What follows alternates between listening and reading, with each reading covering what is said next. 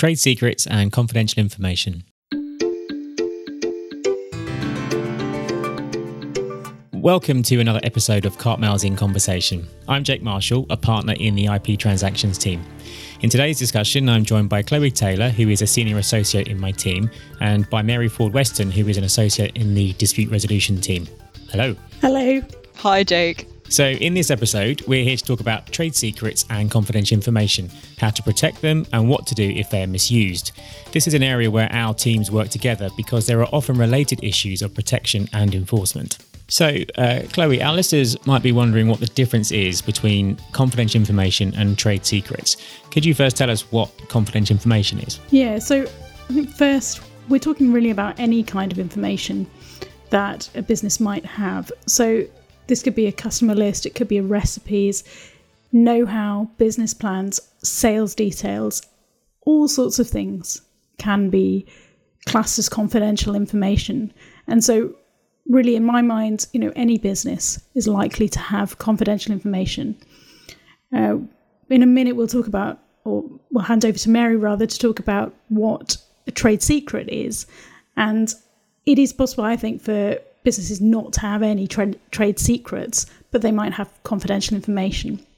And so confidential information, under English law at least, is something that has been protected by the common law here. So case-made, judge-made law rather than specific legislation.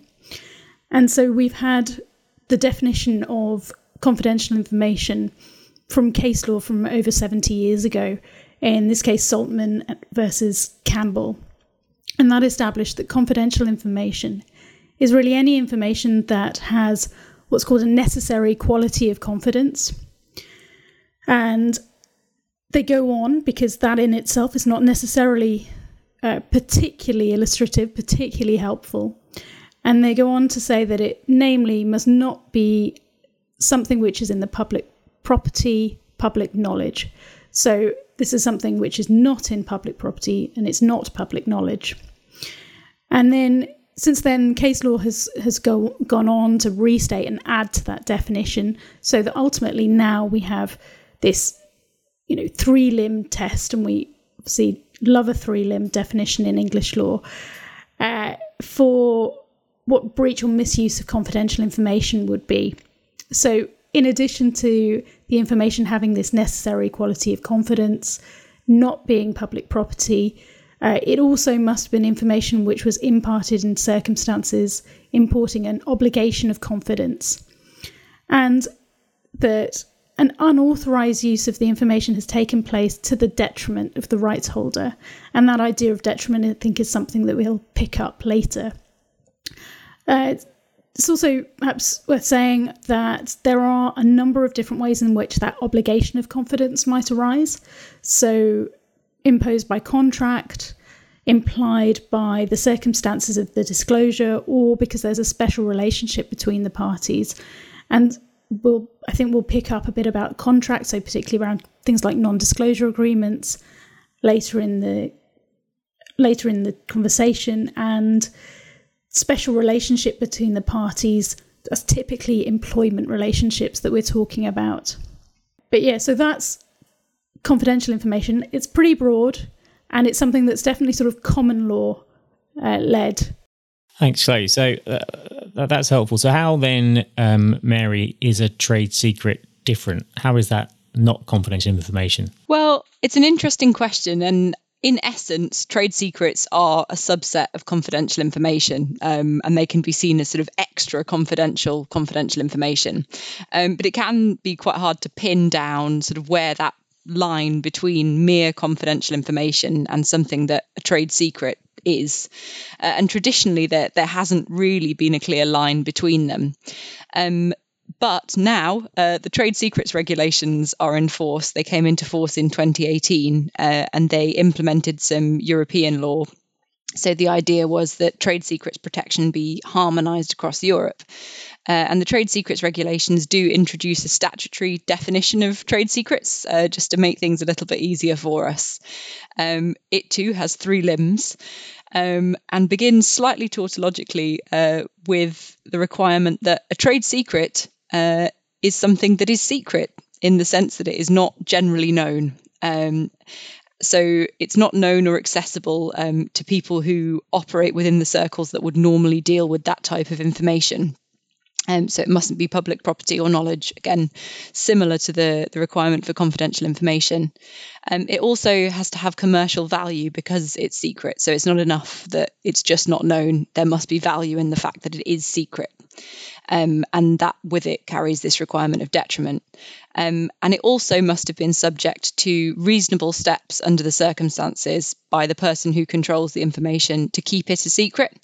So it's been shared only in certain circumstances, only when the recipient of the information is under an obligation to keep it secret. It's funny, isn't it? Because I think like you were saying, there's not really a bright line, and you see that a lot in the case law, that there are sometimes, customer lists and that kind of information is the kind of classic one, I think, where in some cases it falls on the side of being a trade secret, and in other cases it's just confidential information. And when and why is pretty difficult to tell.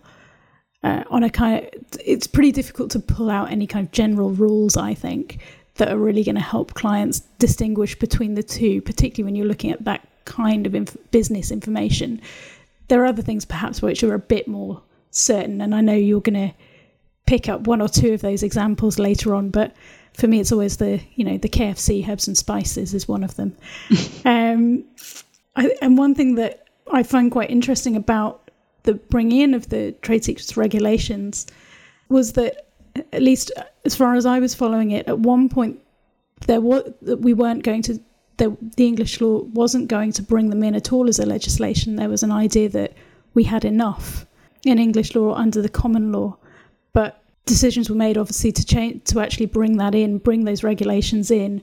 And as you say, Mary, we've got a specific piece of legislation which gives us that definition of trade secret, as opposed to us saying just we think it's a subset of confidential information, which is not quite nice, I think. Yeah, I think it is helpful to have it codified. I mean, one thing that I picked up from there that perhaps is a specific requirement for a trade secret is the mention of reasonable steps.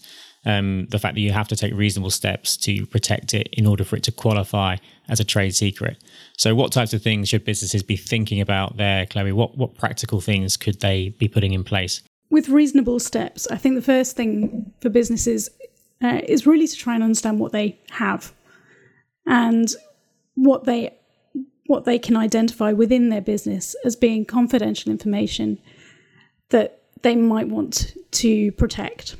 I would say that is a potentially quite onerous task. What we're talking about here is a kind of audit of what everyone in the company has in terms of confidential information. And we mentioned right at the top some of the kinds of information that we're talking about, some of the kinds of things that typically fall into that. So to do with sales, to do with client lists, information relating to how you implement inventions perhaps, all of those sorts of things. But once you've identified, and as far as you can kind of defined what that information is, then it's time to work out how you're protecting that information. And that can be through a range of different things.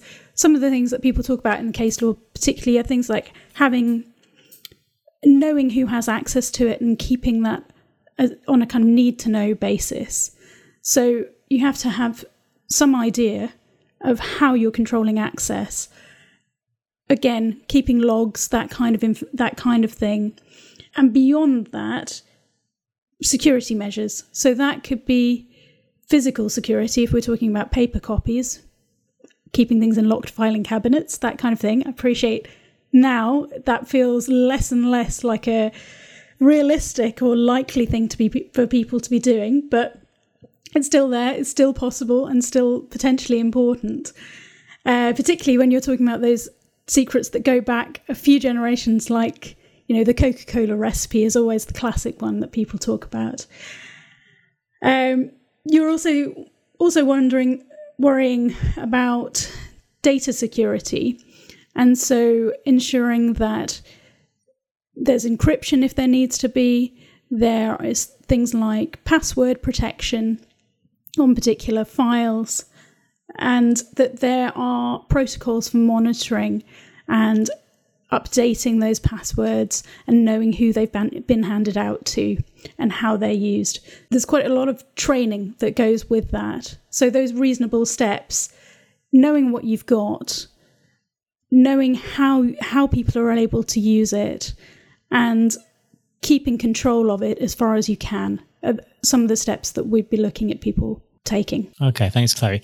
So, Mary, why might a business choose to rely on trade secrets and confidentiality then, rather than on more traditional IP rights like patents or design rights? I think on the face of it, relying on trade secrets and confidentiality, from what Chloe's explained about how it can be quite onerous to keep track of all of them, can have some challenges, and there can be disadvantages of relying on trade secrets. So, for example, they can't protect you against reverse engineering. If another party could reach the same conclusion by reverse engineering, for example, there's no protection there in the way that a patent might provide protection. But that said, there are some definite advantages. So because there are no formalities, they come into existence as soon as they're created.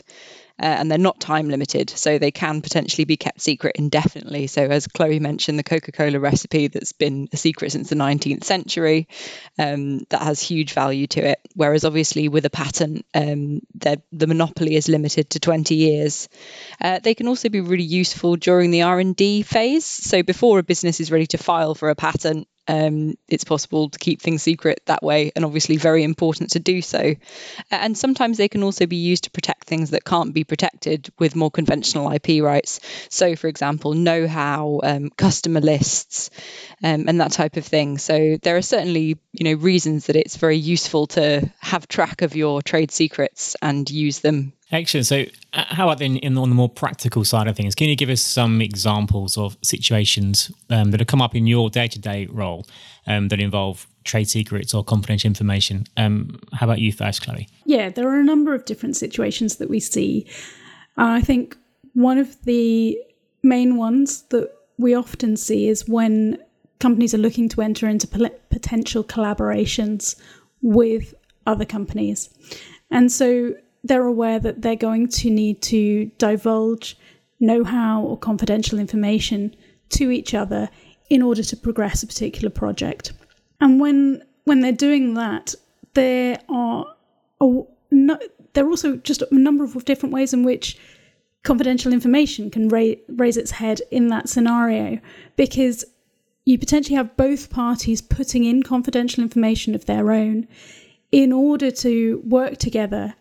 And then there may well also be kind of resulting confidential information which comes out of that collaboration. So there's kind of a number of different things that people are worried about. One, going in and then coming out. And so when they're going into the collaboration, it's often a really key time to use something like a non-disclosure agreement, which frames how the parties are going to be disclosing information to each other, why they're doing it, what they consider to be confidential in this scenario, and then sort of give them each some limits around who they're able to divulge that information to and why. We'd also tend to see that kind of resulting confidential information conversation happen when we're looking at collaboration agreements, for example, and who's actually going to own or hold or be able to use that information going forward. Yeah, I think NDAs are one of those things that come up time and time again, and they're often talked about as being a little bit limited because people may or may not always look to enforce them. They're really useful in scene setting, I would say, in this type of situation where you're establishing a relationship with a different company, you don't really know each other yet. It's kind of there as a kind of trust building or trust enabling mechanism in a way. But you're also thinking about how you disclose confidential information in a kind of onion way. So layer by layer, little by little, rather than giving out everything altogether. And people often talk about that from the discloser's perspective, so that they're not giving away all of their confidential information.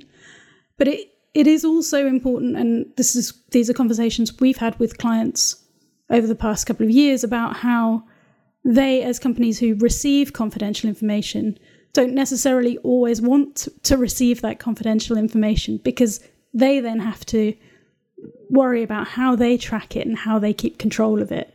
The other thing that comes up a lot in case law, but personally is less of an issue in my day-to-day role, is concern around employees leaving companies and sort of taking customer lists with them and that kind of thing.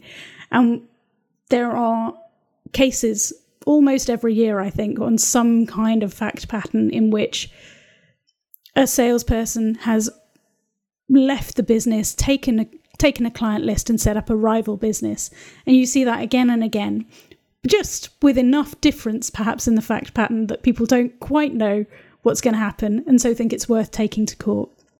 That can be quite interesting in the sense that those cases often turn on really specific facts. But there's one about 5 years ago now, it's a 2017 case anyway, that was quite interesting in the sense that the claimant had this substantial damages claim saying that their ex-employee had stolen all of this confidential information and they should be able to get this massive damages claim. But the judge in the end just awarded them a £2 damages sum. And so this is Marathon Asset Management versus Seddon, for those who are keen to look it up in more detail. But it was one of these cases in which it was quite clear that these two ex-employees had stolen a whole bunch of information from their ex-employer. That part was easy. That part was established. But it was established that they were confidential files. But what wasn't clear was whether these defendants had actually made any use of the confidential information. And so ultimately, the judge found that they hadn't made any use of the confidential information. So without any misuse, there was no detriment to the claimant. Just because something has been stolen doesn't necessarily automatically mean there's also a damages claim there, which is kind of interesting, I think. Yeah, it's interesting. Thanks, Chloe. How about Mary, from the dispute resolution point of view? Yeah, well, it's interesting what you were saying, Chloe, about the problems for a company of receiving confidential information. And we actually had quite an interesting query a while ago from a client where they were looking at an acquisition, but a potential breach of confidence in the past had given rise to a question of whether the company they were looking to acquire was actually entitled to a patent they'd filed for. So if a patent is filed for by somebody who isn't entitled to it, perhaps because that patent is based on information obtained through misuse of a trade secret or confidential information, then there could be a situation where an entitlement action is brought and the patent could be transferred to a different owner. Thanks, Mary. And I mean, so far we've talked a lot about how you protect your own confidential information and trade secrets. And we have touched upon perhaps being accused of misusing somebody else's information. And on that, and this isn't something that is often written about, but it can be as serious for a company to be on the receiving end of a breach of confidence or misuse of confidential information claim as it can be to perhaps lose some of their own confidential information. So what practical things could companies do to reduce the risk of being accused of misusing somebody else's confidential information? Yeah, I mean, this is pretty tricky for companies to deal with, I think, particularly if they are not already cautious about how they deal with confidential information. Because if you don't know exactly what's coming in, it's very difficult for you to then defend yourself later on if people claim that you've misused confidential information. And so there's that idea of having an audit, having a log remains pretty important, so that you can show how you became aware of confidential information, who had access, and that kind of thing of what it was used for, if it was used at all, in order to be able to demonstrate, for example, that you received the same information from multiple sources, or that a development team happened to come up with the same idea independently as was covered by this confidential information. And those kinds of complaints do come up, and occasionally they make their way to the courts or into the media, the court of public opinion, as it were. And so there was a case, there was a spat, perhaps it's more accurate to say, rather than a case last year, in which John Lewis, which for those of our listeners outside the UK is one of the major department stores here, and they had to defend themselves from an allegation of kind of misuse of confidential information in relation to the music in its Christmas ad. And yeah, I mean, the John Lewis Christmas ad has become something of a national institution over the years, and people get quite excited about it, and it definitely gets quite a lot of press coverage, whether good or bad, every year. And this past year was no exception to that. They'd used this piece of music, which is a cover of Together in Electric Dreams, Phil Oakley and Giorgio Moroder song, and the cover style that they'd chosen was this kind of quite folky rendition. And there was an alt folk duo called The Portraits who claimed that they had sent John Lewis this idea, a potential recording, way earlier in 2021 to use exactly this song in a very similar way to what was ultimately done. And that could well have been quite a tricky situation, I think, to deal with if you don't have really quite robust systems in place to know who received that communication and what happened to it. And in this case, John Lewis were able to say, yes, that was received by someone in our marketing team. It was received by someone, in fact, who left the company before the decisions about what music to use in the Christmas ad were made, and that person had no involvement in those decisions, and the email wasn't spread any further, so there was no kind of infection. But it's those kinds of level of information that people need to be thinking about, whether that's kind of logging receipt of information, keeping things in a walled off part of your IT system if you can. We keep talking about audits and logs, training for employees so that they know how to use confidential information that they've received. And ultimately, you might say that actually you're just going to delete unsolicited material so that you don't have to worry about it. Then Mary was talking about a situation that came up in context of an acquisition. And that's, again, something that we see quite a lot of in our clients who work particularly in life sciences, but other acquisitive areas as well, where you're acquiring information in that context of data rooms and learning lots of things about a company, but you may also independently be doing development work around a similar area. And in that context, there's quite a few elements to think about in terms of how you structure your data room. So who has access to them? What can people do? So, for example, can they print information from that data room? Can they share it with anyone? And then ultimately, if you are doing kind of development that's quite similar to the work that you're looking to acquire, if you've got the capacity and the team members, I think it's always worth thinking about, can you separate out those responsibilities so that you've got the idea of a kind of clean team, so a team of people who are doing the development, who are completely disconnected from those looking at the incoming confidential information. So yeah, a few different things I think that people can do. So then on to the enforcement side. What can you do, Mary, if you discover that your trade secret has been stolen? Well, interestingly, actually, under English law, it's not possible to steal a trade secret because of the elements of the law of theft. So in order to steal something, there has to be on the part of the thief an intention to permanently deprive the person who they're stealing from. And so because you can't deprive someone of a secret, there's actually no criminal course of action in the UK for misuse of trade secrets.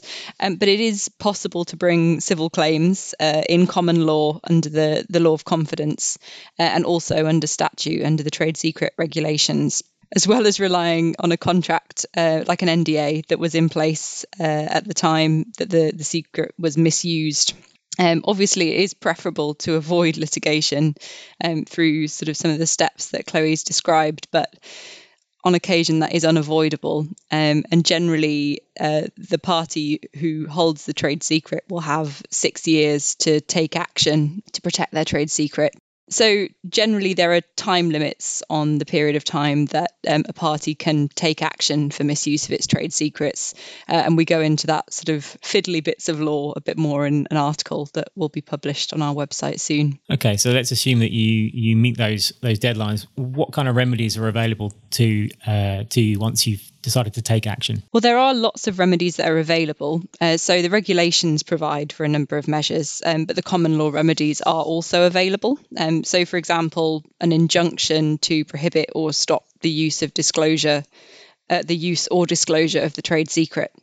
But there can also be a prohibition on the production and sale of goods that make use of the trade secret, recall from the market, destruction or delivery up of any goods that make use of the trade secret, and also destruction or delivery up of files or computers that contain the trade secret. So it's similar to what you might see awarded in other IP infringement claims. There can also be damages in respect of lost profits or an account of profits on the part of the infringer, or damages can be assessed on a royalty basis if, for example, the party that held the trade secret had instead given a license to use know-how. So lots of options. There is a question around what happens in cases where there's been a past use of confidential information that's been discovered later. So where to some extent the harm's already been done, and it's not clear whether it would at that point be proportionate to grant an injunction. So in these cases, the courts have suggested that sometimes damages will be preferable to granting an injunction. So this came up in a case called Vestergaard Franston and Bestnet, which was about the use of confidential information, again, in this familiar situation where employees had left to set up a rival company for the manufacture of insecticidal mosquito nets. So in this case, confidential information had been used in the development of a new product. So in that case, Mr. Justice Arnold, as he then was, considered the role of springboard injunctions. So these are a type of injunction that's time limited, and their purpose is essentially to cancel out any unlawful head start that might be gained from the misuse of confidential information. But in certain cases, it will be decided that it's more appropriate just to issue damages because an injunction at that point wouldn't be proportionate. Great. Thanks very much, Mary. So unfortunately, that's all we have time for today. I appreciate there's quite a lot to get your head around there. So if you do have any questions, please do get in touch. All of our contact details are available on the Cartmiles website. I hope you've enjoyed the discussion as much as I have. And as ever, thank you for joining us. We look forward to welcoming you back in the future for another episode of Cartmiles in Conversation very soon.